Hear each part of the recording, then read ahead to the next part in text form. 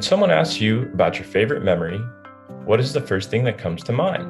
A concert, your wedding, a family vacation. Maybe it's a sporting event you've attended. Now think about the details of that memory. The logistics, the food, the surroundings, the ambience, how you felt when you walked in the room.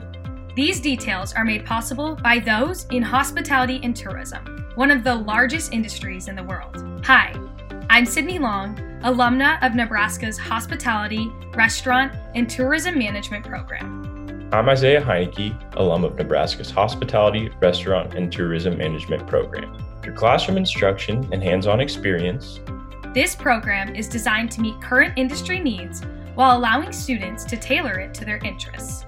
At the new Hospitality, Management Leadership, and Innovation Academy at the Scarlet Hotel, students will have the opportunity to learn and grow in a state-of-the-art teaching and learning creative space that will inspire them to create your new favorite memory. To learn more about this program on the rise, visit hrtm.unl.edu.